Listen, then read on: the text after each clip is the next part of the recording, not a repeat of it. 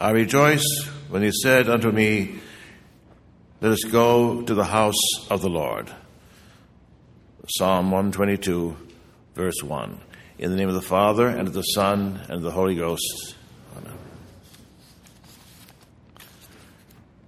The Roman naturalist, the world's first environmental historian, Pliny the Elder, relates a story about a group of Phoenician sailors who got shipwrecked on a deserted shore. In order to keep warm and cook their food, the sailors set up on the beach their cooking pots on blocks of natron, or soda ash, and started a fire using their cargo as wood. The following morning, when the men awoke, the fire had gone out.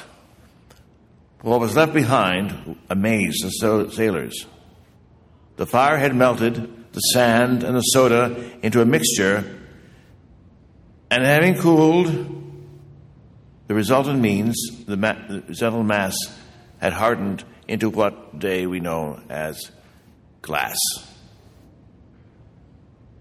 In the first century, Romans used glass in their windows and mirrors, but images seen through it were somewhat obscured.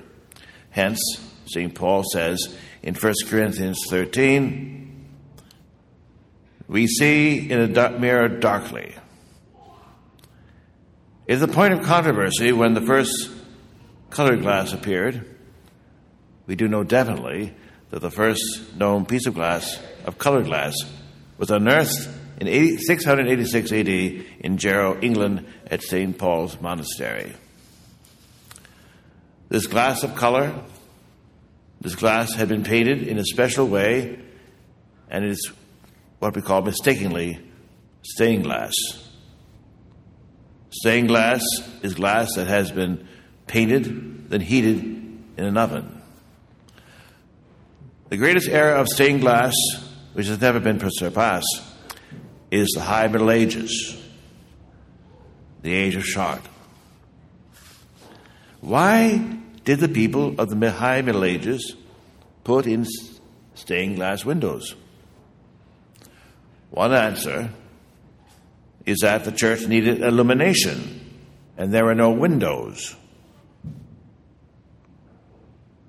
One answer is that the church needed illumination, no windows, so there were no electric lights. And given the new architecture, which was the Gothic, allowed for the placement of windows in the church so as to let God's light in. This is true, but there is more. Because stained glass gives less light than a natural light window would, there must be another reason. Another answer is that the church wanted to catechize, to educate in the faith, the mass of people who were mostly illiterate. Those who could not read a catechism read the life of Christ in the windows. It was their Bible in glass. This is also true, but there's more. Because some windows, especially clerestory windows, are high up and can be seen but not viewed unless you have a very, very long neck. The creation of stained glass windows was then more than a function. They were, of course, to serve a function. But as with anything connected with the divine liturgy, vestments, candles, music, the objects transcend their purpose. The psalmist sings, I was glad when they said to me, let us go into the house of the Lord. Our hearts should be beating with rapturous joy when we enter a church, God's own house, the Domus Dei. Everything about it Everything about the building should tell that beauty itself dwells within these walls. C.S. Lewis, in his mythical story, Till We Have Faces, writes, "Joy silences me, and I thought I had now come to the highest and to the utmost fullness of being, which a human soul can contain. You have seen the torches grow pale when men open the shutters and broad summer morning shines in on the feasting hall. So now, from a deep breath, like a sigh uttered all around us by invisible lips, or from a deep, doubtful quaking and surmise in my own heart, I knew that all this had been only a preparation. Some far greater matter was upon us. The voices spoke again, but not loud this time.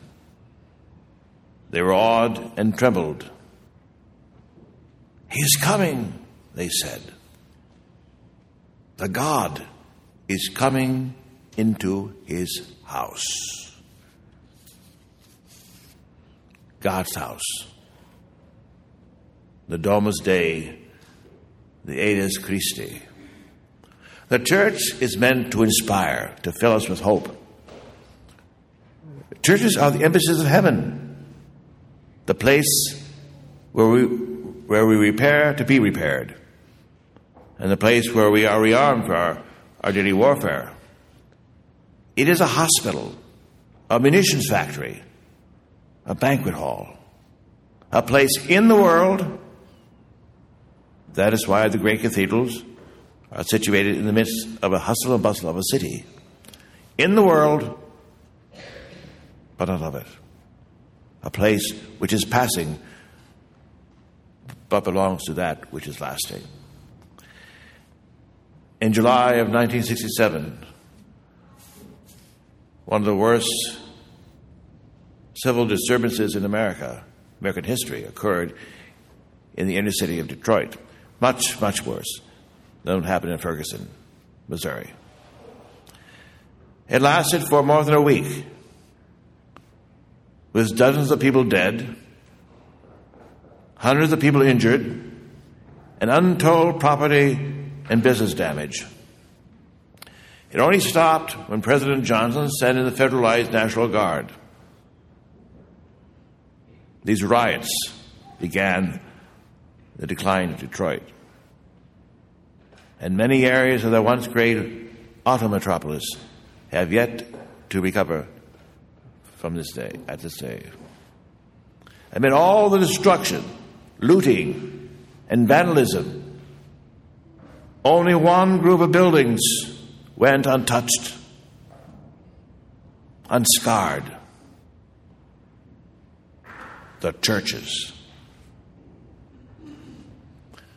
One of the leaders, a spokesman for the rioters, told the paper, "They were God's house. Their steeples remind us that we are meant for better things. They give us hope." A church is like the Sunday, the liturgical year, Gaudete Sunday. It falls in the middle of Advent to remind us to have hope. Christmas is near.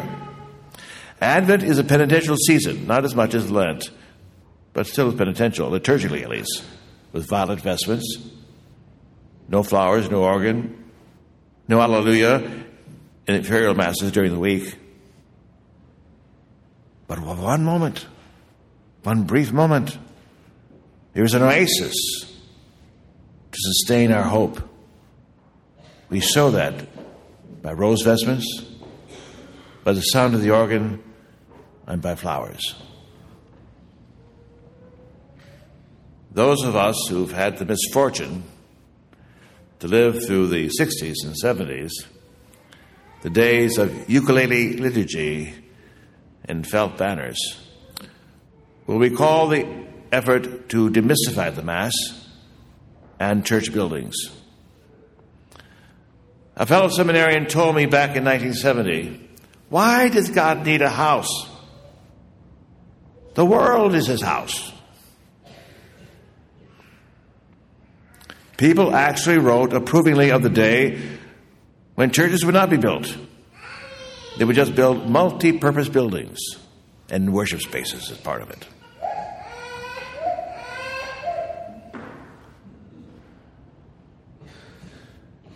I remember my first parish, St. Lawrence. I was told by Bishop Keating when he appointed me to do something about the plant, do something about the church. It was falling apart. It was not very beautiful. And so I did. So I naturally put the blame on the founding pastor, which was Monsignor Mailer, who some of us remember from as pastor here. And then I came across a letter to Father Mailer from the Diocese of Richmond.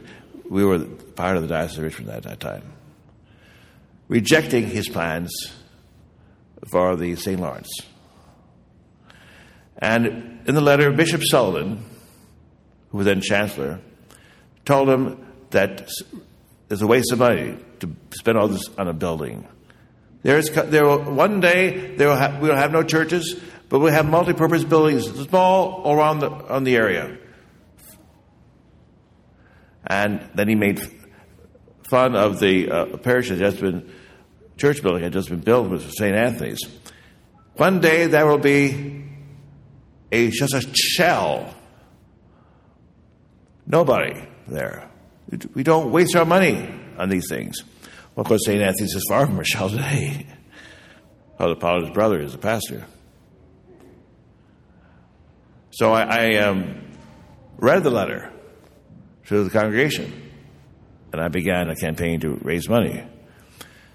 I read it, and then I said that whereas Father Mailer was a prophet, he knew it would grow, Bishop Sullivan wasn't. And I said, it shows that infallibility is only for faith and morals. It doesn't extend to civic planning or budgets or else. But today we see younger clergy and faithful, the trend to build buildings worthy of God's majesty. We have a hint at the heavenly liturgy in the pages of the Bible, in the book of Revelation, and we see the throne of God pictured as a rainbow that looked like an emerald with flashes of lightning and peals of thunder. And God's throne, and before it, God's throne is a sea of glass, like crystal. My people, let's face the fact. We are all Zionists. We are all Zionists. We want Zion. We yearn for the heavenly Jerusalem. And so we attempt to build our churches like Zion, like Jerusalem. St. Bernard of Clairvaux wrote of this longing for Jerusalem, which is so native to every Catholic baptized heart. Urb Sion Munica, Mansio Mystica, Condita Cielo, Nunc tibi gaudio, Nunc tibi lugio, Tristor, Angelo, O Sion, O Pax, O Nova Mansio.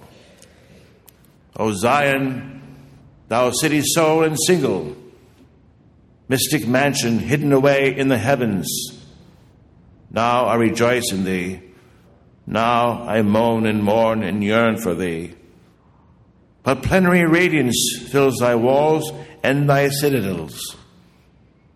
I can as little tell of it as I can touch the skies with my finger, or run upon the sea or make a dart stand still in the air.